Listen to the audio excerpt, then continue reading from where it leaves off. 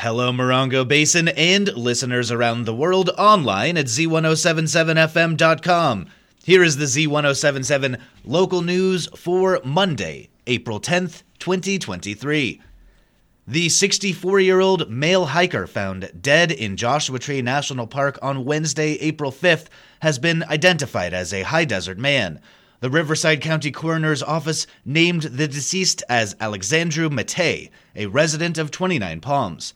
On Wednesday, Riverside County Sheriff's deputies and park rangers responded to a hiking trail in Lost Horse Valley within the national park and found Matei unresponsive. They declared him dead at the scene, and a preliminary investigation revealed that he suffered a medical emergency during his hike. There were no signs of foul play, and the Riverside County Coroner is continuing their investigation. A network disruption at the San Bernardino County Sheriff's Office is being investigated by the Department of Homeland Security and the Federal Bureau of Investigations. With the story, here's online news editor Robert Hayden. On Friday, the Sheriff's Department discovered a network disruption affecting a small number of systems.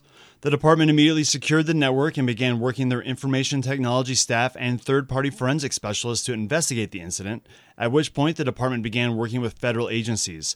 Representatives from the Sheriff's Department announced on Saturday that the network disruption did not affect any of the department's operations and that they were able to still respond to emergency calls. Because the investigation is still ongoing, the Sheriff's Department declined to provide any further details about the disruption. Reporting for Z107.7 News, this is Robert Hayden.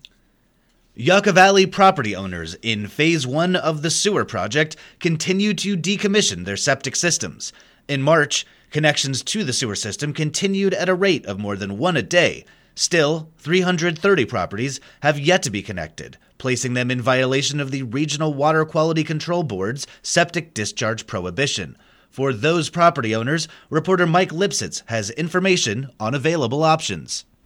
Property owners bear the costs of decommissioning their septic system and connecting to the sewer line at the street, but those costs vary. A single-family residence, on average, could pay approximately $3,000, but may be less or more, depending on the complexity and length of the connection. Grant funds for qualified owner-occupied dwellings may be available for some, but many more will qualify for financing through a state-sponsored 30-year, 1.8% low-interest loan attached to property taxes. Failure to act places property owners at risk of losing those attractive funding opportunities and incurring costly fines. On an individual basis, the Regional Water Quality Control Board has begun calling property owners who have not connected. You can start the process at hdwd.com or call the district at 760-365-8333. Reporting for Z107.7 News, this is Mike Lipsitz. The Marine Corps Air Ground Combat Center Installation Support Division has announced that they will be conducting emergency support exercises starting today through Friday. This exercise will include two specific disruptions on the base. First, are planned power outages at various locations on the base on Wednesday. These outages are planned for between 7 a.m. and 4 p.m. and may last as long as 90 minutes. There will also be an emergency drill at the Adult Medical Center on Thursday. To beautify a few eyesore spots in the Morongo Basin, JT Facelift, a community cleanup event, is happening this weekend. Reporter Heather Clisby has details. JT Facelift, a community cleanup event organized by the Yosemite Climbing Association and Friends of Joshua Tree, is happening this Saturday, April 15th, with rousing before and after parties scheduled at the event hub, Joshua Tree Lake RV and Campground, 2601 Sunfair Road in Joshua Tree. The JT Facelift will focus on 29 Palms, Joshua Tree, Yucca Valley, and several specific areas within Joshua Tree National Park. The pre-party is on Friday, April 14th at 7 p.m. and will feature guest speakers, astronomers, and beer by San Diego's Pure Project Brewery. Participants can pre-register online or at 8 a.m. on Saturday morning as a Kodiak-sponsored pancake breakfast is served. The cleanup crews will then disperse and commence facelifting from 9 a.m. until 3 p.m. The after-party will go down at 5 p.m. with food by Ground Squirrel, beer by Pure Project, music, and a prize raffle. Look for the links in this story at Z107.7fm.com. Reporting for Z107.7, this is Heather Clisby. The 29 Palms Community Center will be closed this week.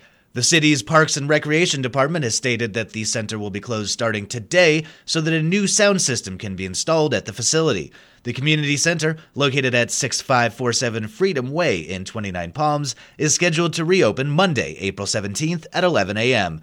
For more information, call the City of 29 Palms Parks and Recreation Department at 760-367-7562. And finally, Theater 29 announces casting of their next main stage musical, a new take on a classic story, Disney's My Son Pinocchio. Arts and entertainment reporter Charlie Thomas tells you what you get when you wish upon a star.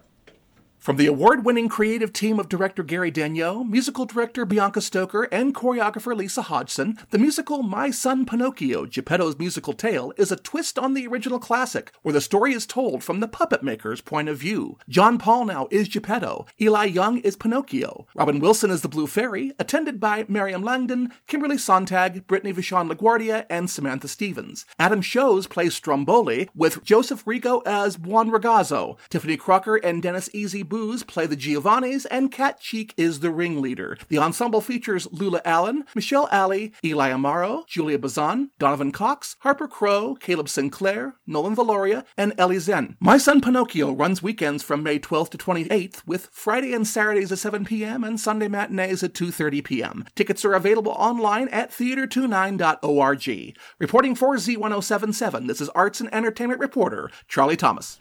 That's our local news. Hear local news 7 times a day, 7 days a week at 7, 8, 9, noon, 4, 5, and 6. More Morongo Basin residents get their local news from Z107.7 than any other source. Reporting for the Morongo Basin News Leader, the award-winning Z107.7 Local News, I'm Jeff Harmatz.